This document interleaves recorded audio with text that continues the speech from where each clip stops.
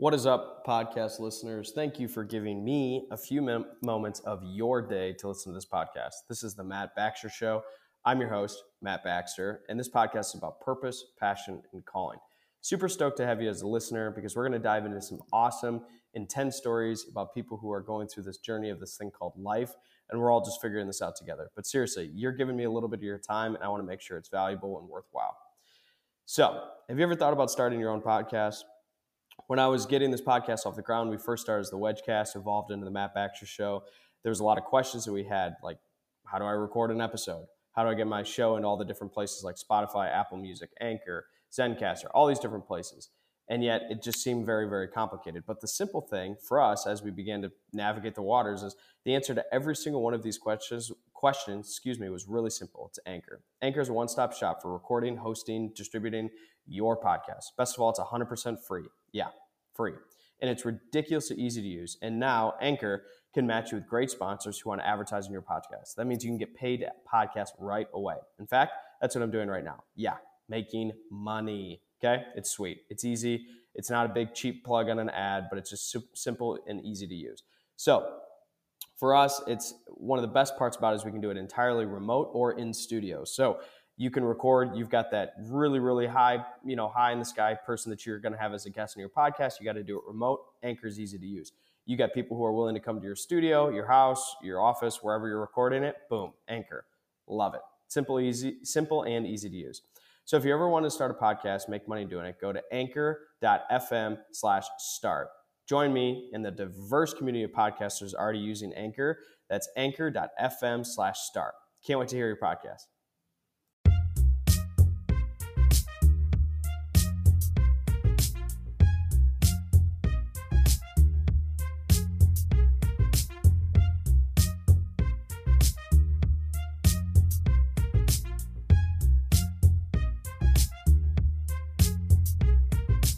Hanging out on this episode of the podcast with Minal, Joshi, Jäckli. She's going to be proud of me that I got the pronunciation of her two last names right. She is the CEO and founder of a company called Open Elevator, which is helping companies decrease turnover in a systematic, research-based, but still managing and caring for people. This organization is phenomenal. They're in startup mode and they're scaling quickly and they're doing some amazing work.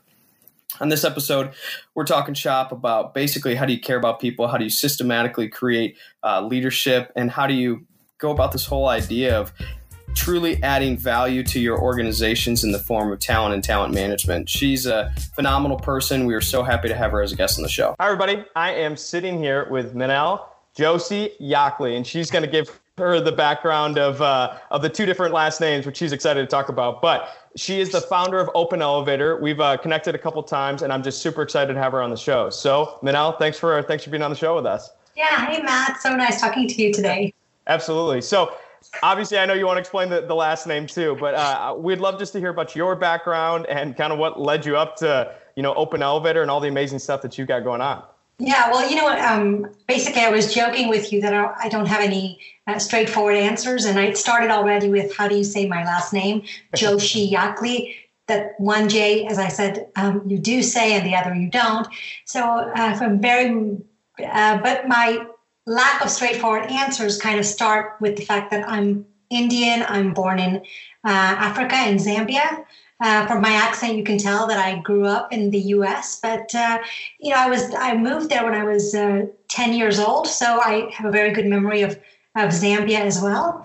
I'm a third generation of immigrants. So my parents moved from India to South Africa to Zambia. My grandparents moved to South Africa, and I have moved from Zambia to, it's almost like I've forgotten what I want to tell you, from Zambia to the U.S., in Atlanta, Georgia for a very long time, and in San Jose, California for a while.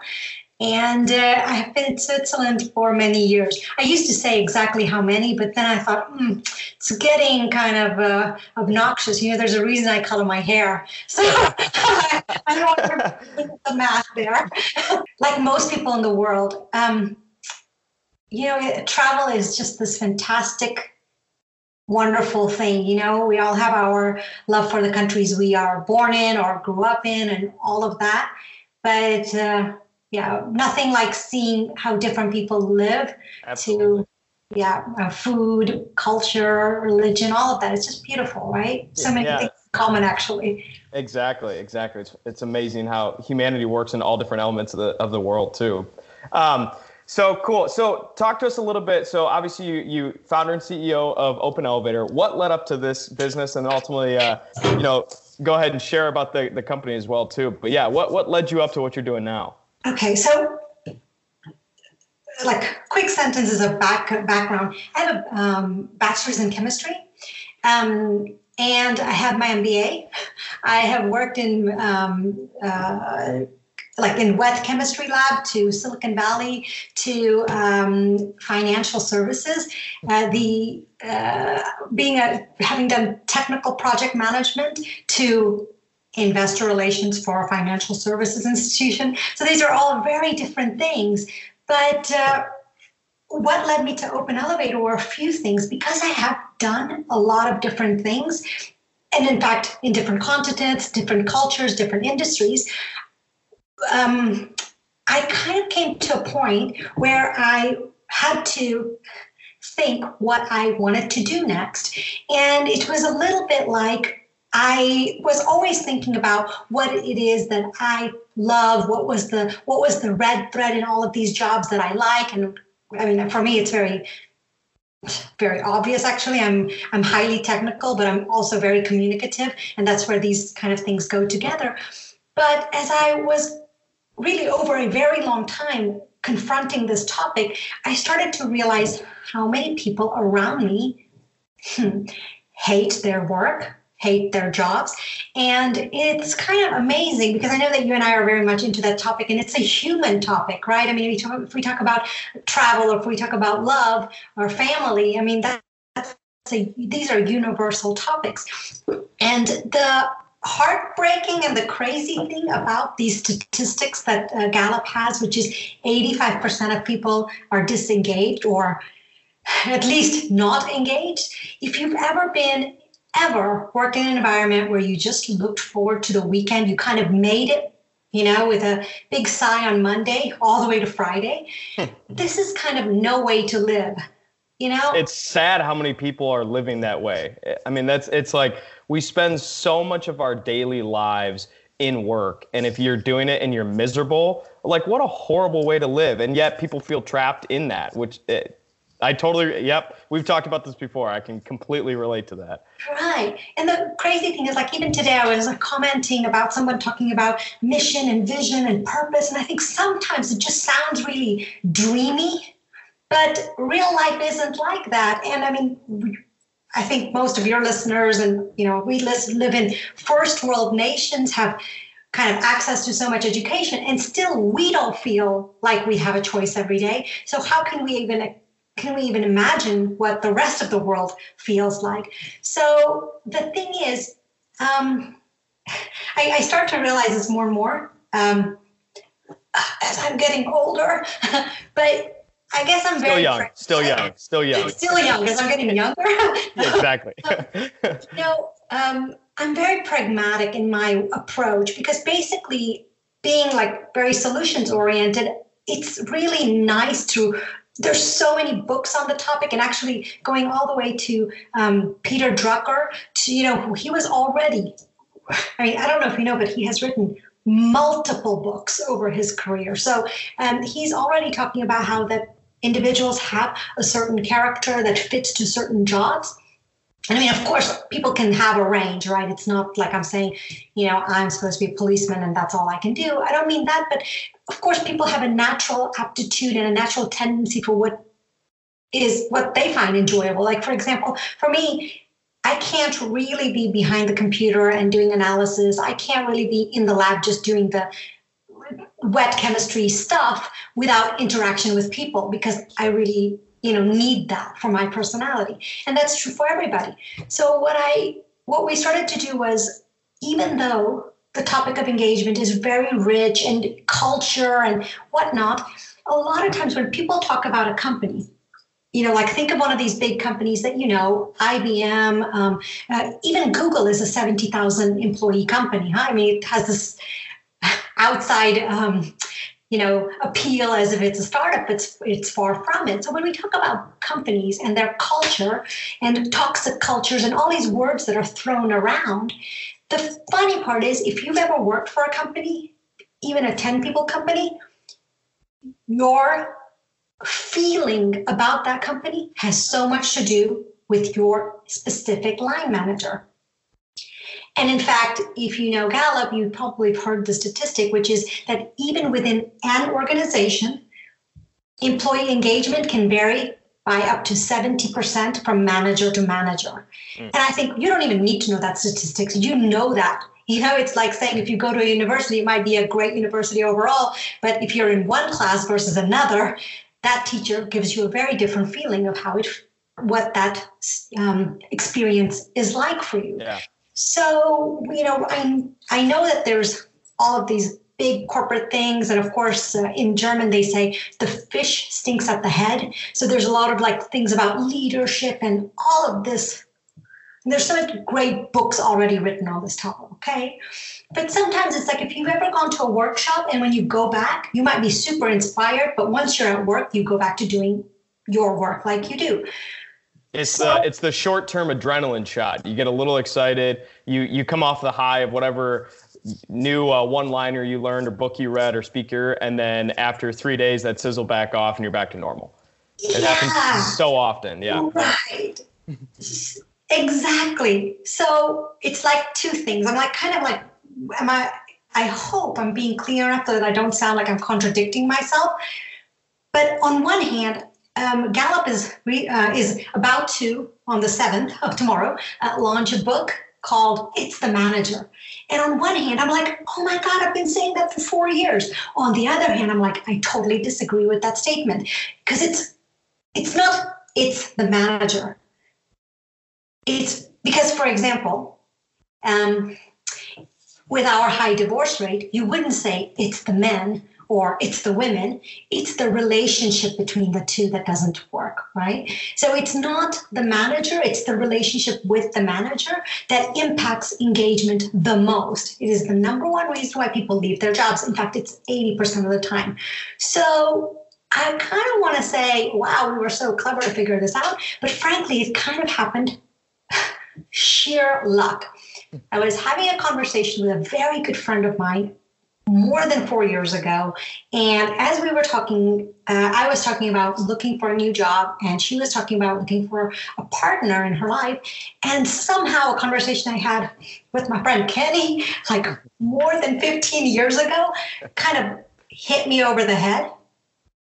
Kenny said, I'm like, if Kenny listens to this, I'm going to have to do his Southern accent. He said, Kenny has met a very good friend of mine online. This is like many years ago, so on Match.com. And he said, if I ever was looking again, I would use eHarmony. And for some reason, that statement stuck with me. And about 4 or so years ago, as I'm talking to this friend of mine, I was like, well, I've never tried it, but why don't you try it, and so on. And a little while later, a few weeks later, she had tried it and she was complaining about how you have to answer all these questions and whatnot. But as she was complaining, if you can see like a thought bubble over my head, probably being a bad listener, I thought, wow, that's so brilliant that why don't more employers ask specific questions? And note, I wasn't even thinking about the relationship part. I was just the whole asking questions, because I look at resumes like I do at menus, and most people do as well. Most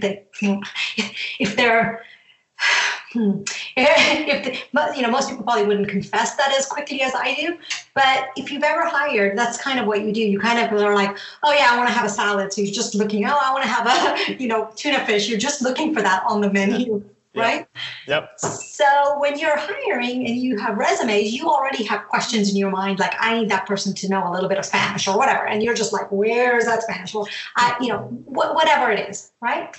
So I was like, and of course, by the way, this was 4 or 5 years ago, but there are many, I think, many places where actually people are asking a set of questions. So there was nothing unique about it, but I know 4 years ago, 5 years ago doesn't seem like a long time ago, but that was not as prevalent then. But at the same time, we started looking into the methodology of how eHarmony and these other dating softwares were doing some of the other things. And I say some of these others because eHarmony is not the only one. I mean, in fact, like where I live, we have a German version of it. But if you look at these dating sites, they actually are using psychometrics. And actually, crazy enough, about 80% of Fortune 500 companies use some kind of psychometrics in their hiring. So basically, what have I told you? We thought about having questions and we thought about psychometrics. And I've already told you, most people are doing these things. So what is so interesting about bothering to hire developers developing an algorithm? Well, what we noticed was, first of all, the divorce rate in Europe and in the US is about 50%. Do you know what the divorce rate of eHarmony is? Have I told you this? No, I actually have no clue. I couldn't even begin to where to guess. It's less than 4%. Wow. Right? I'm like, why don't they use that in their advertising? Yeah. Do you know, quick question on that. How many people on eHarmony were previously divorced? Do you know? Oh my gosh, no, I don't. I'd be curious to know that. That would be one interesting stat of on dating sites. Is it majority of first-time married people getting together, or is it majority of previously divorced people getting together? Yeah, we'll have to look that up. Yeah, that's an interesting point because perhaps, and I have absolutely no data on this, but I mean, maybe you think like, well, second marriages last longer or something like that. You're wiser or something. I don't know, Sure. but I'm not married, so I'm not credible in this topic at all. So I've got nothing to offer. I'm on my second marriage, so I guess I should know something about this, but I don't. The thing is, if that number had been just like, let's say, marginally better, like 45, what stuns me is how much it drops like a rock. Incredible. Right? And what we started to do was like, okay, what is it that they're doing? Okay. It's almost like saying, well, physics works, whether you're looking at aerodynamics for planes or cars. So, and the funny part is like, I mean, as you can tell, but I think I'm so funny. And so okay, I don't do accents well, but, I'm like, I think I'm so unique. What is this? There's a personality assessment and you can figure out how people are. And the crazy part is, okay, so, we were quite fascinated by that. And then we started to look at, okay, and I say we because we founded a company. And so it's not just me. Yeah, there's a team behind it. Yeah, absolutely. And I have to say, clearly I'm no introvert, but at the beginning, mine was the one person's photo I didn't want on the site, So I feel like because I'm so passionate about trying to help people with this, that it's the only reason I have to kind of push myself in front of people, if you know what I mean. Because this is really not about me. This is really about the fact that it works so well stuns me every single time. And here's the crazy thing, okay? So we were like, oh yeah, this should help in hiring because if you get that part right, and we did so much research and all of that and developed an algorithm. And at first we were just testing amongst everybody that we knew, right? But what we developed was an algorithm. And what we did was only this. It's very simple. It takes 3 minutes for each member of your team. So like if you were hiring, you would have, you would ask people to have their resume and whatnot, and you would ask your technical questions. Let's say, we set a maximum of 5 questions that an employer could ask because we thought, honestly, if you ask too many questions, you're going to lose a lot of candidates. The other thing is that you might not be clear on what are your no and no-go questions if you really just, So it's really meant to be used in a very clean, clear way to say who are technically yes or no. Because technical competence, frankly, we all know it is an important part, right? I mean, if I have developers who I like a lot but don't know how to do development, I'm not going to be able to teach them, Sure. right? Okay, so there's that pragmatic side, right? So we said, okay, but then we said, okay, now we want to do, if you already know who is technically competent, well, then who is the most compatible with the manager? And in addition, what about the values alignment? So there's two additional things that we provide. One is the compatibility and the values alignment. And the values alignment is all about, each company has some values, purpose, mission, vision statements. But in general, if you ask people on the street what they value, like work-life balance or growth opportunities, which most people do want, or meaningfulness of jobs. So there are things that come up every single time if you ask a bunch of people. But you see, some people want more of X. Some people want more of Y, depending on where they are in their life. So younger people, for example, might want paid training, while someone a little bit later in their career might be more interested in work-life balance and not care at all if you have free training, like, okay, great. That's not changing my incentive for wanting to work there. So we have this values alignment, just that, people get a clear idea of what they're offering versus what people are looking for is a match. So we did that. And it was for hiring, but, we are really a startup. I mean, I tell you, like 3-4 years that we started to think about the idea and whatnot, right? So getting the algorithm, getting the developers, doing all the testing and on and on. But as we talked to different people, what kind of came into the picture was some people said, well, if I already know the candidate, I don't need him to answer any of the questions. Couldn't I just say I have like 3 top candidates? I just asked them to do the assessment. Well, yeah, sure. Okay, you can do that. And then we had someone say, well, actually, we have a turnover issue, but we want to but more than focusing on who we're bringing in, we want to see how our teams are working together. And this kind of turned out to be the most fun part, because now I feel like I'm always encouraging people to do the team assessment first. So I want to backtrack, first of all. I don't know if I mentioned that I'm not letting you talk at all, Matt. It's perfect. No, this is great. Keep going. This is awesome. You know how I said the show's about you, so it's perfect. You know how I said before that, okay, we have the questions and then we do the assessment, and there's like Myers-Briggs and DISC and all these other tools. The little thing that we did that is different is where I think the real juice comes in. So a lot of companies, I don't know, I mean, if you've ever had this experience or not so far, but I've had day-long psychological assessments to doing something just online before I do finish an application process or whatever. But a lot of people do that. The thing that we're doing that's unique and where I think it's really value-adding is that we are having the manager or / the boss, the guy who's actually going to be the one responsible for this new hire, also do the assessment. So we're not saying, this person is outgoing and they are a team player. We're not saying that at all, because the point is that we get so busy when we're hiring, assessing the heck out of the applicants.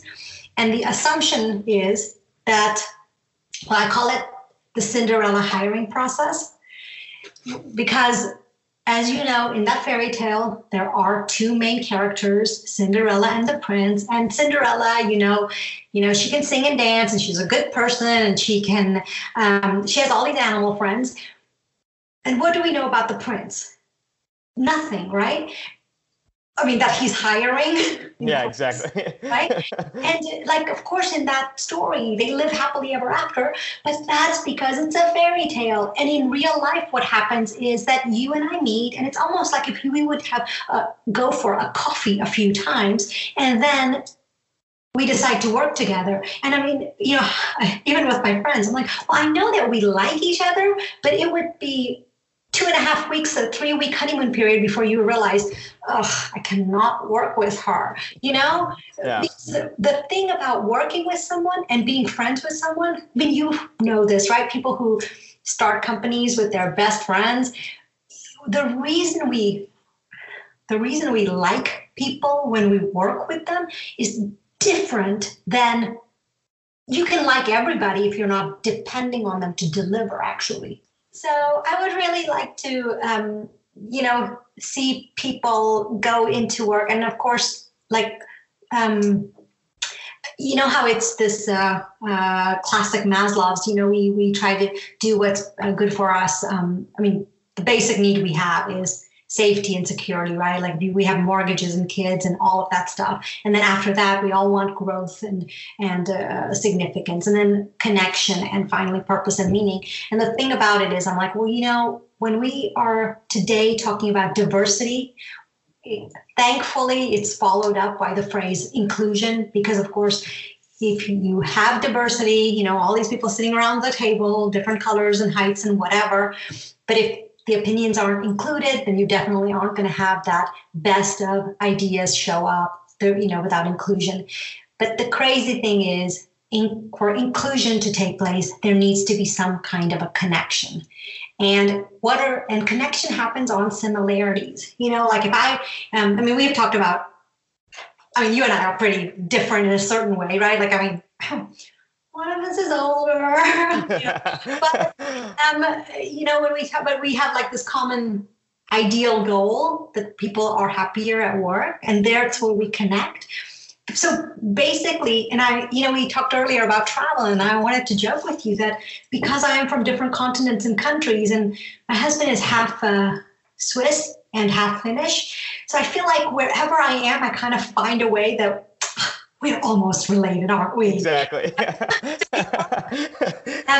So we connect on similarities. So even for diversity and inclusion, I think this is really a great place to start, because if you have a connection, even that you're both very, communicative, or you're both very structured. So at some core, there's this connection, but that leads you to be more open to all the other diverse part of the other person, if you know what I mean. Because one of the things I find is that we have certain organizations that are having, I don't really know if it's a good or bad, really, in a way. I find it difficult to say, and I'm pretty opinionated, if having quotas, of like, as I said, I was at this conference last week, and they were talking about, it's a great thing that now X out of Y companies have quotas on how many women they should have. And I kind of think, honestly, it makes me very uncomfortable. I don't want to be that quota hire.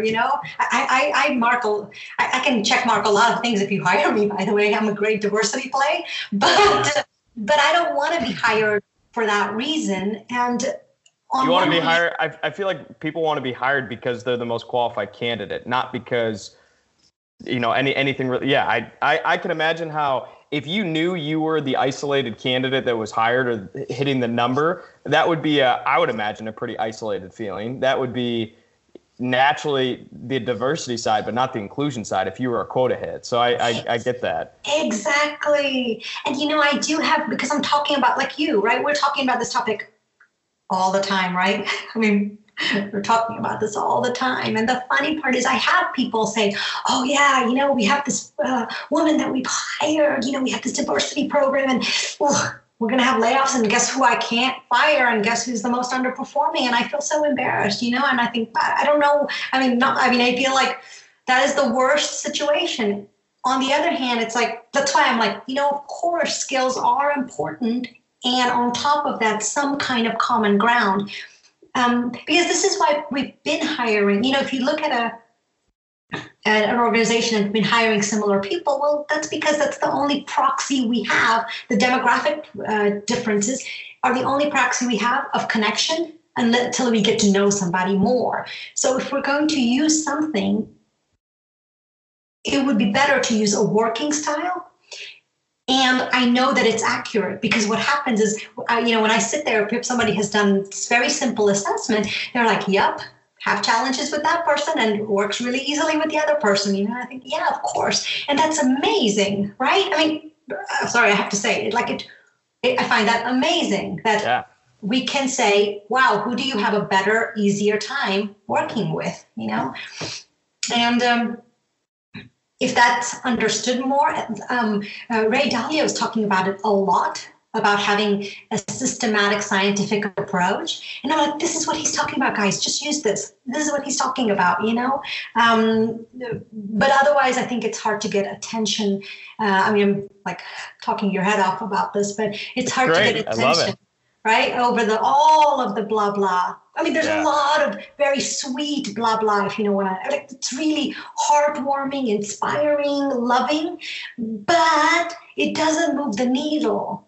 Well, yeah, exactly. What happens when the heartwarming, the good ideas go into practical workplaces and companies get either, in a bad financial circumstance, you got to fire somebody. That's when the fun, loving conversations get really practical, and that gets really hard in a hurry. That I feel like it's a tough thing. But I think it's important to have discussions like these because I don't think many people are able to be that direct and honest about it. That's why I appreciate talking to you about it, because you're not afraid to, one, understand why companies are doing it a lot of different ways, but secondly, get pretty practical about it too, which is cool.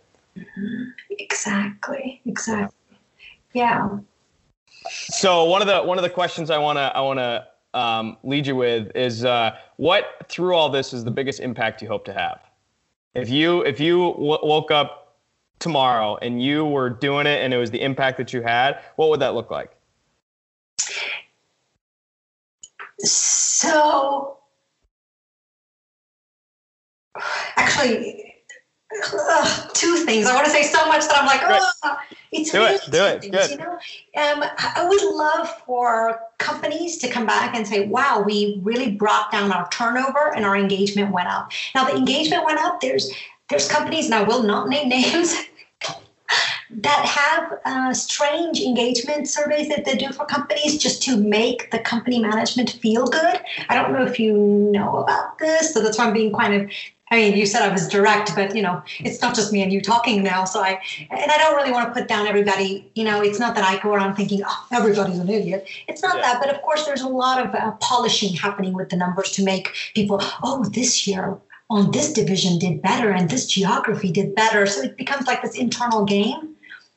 Having said that, it's very hard, or it's much harder to do that with turnover. Right? And turnover is very straightforward. I mean, there is a certain turnover that companies feel, and I guess, it's true. That's healthy, right? People move on at some point and whatever, that's normal. But I would like to see that number help companies really bring it down to a reasonable number that is like, when people leave at some point, we don't have more than that growth to offer them, and therefore they go, and they always can come back in a way, if whatever, but not in this revolving door, or especially this internal mobility. That's kind of a, people stick around just long enough to not have any impact, but can, like musical chairs. So there's that. On the other hand, I'd also love to do for nonprofits exactly this, and I'm constantly trying to figure out who to speak to that I can actually for free offer this to a nonprofit, because in the nonprofit space, this is also a huge issue, turnover, honestly, and they have even fewer resources. So it's such a pipe dream, but for example, Melinda and Bill Gates Foundation, especially working, across the globe and in Africa and whatnot. I would love to say, hey guys, we've already built the platform, just use it, So I'm trying.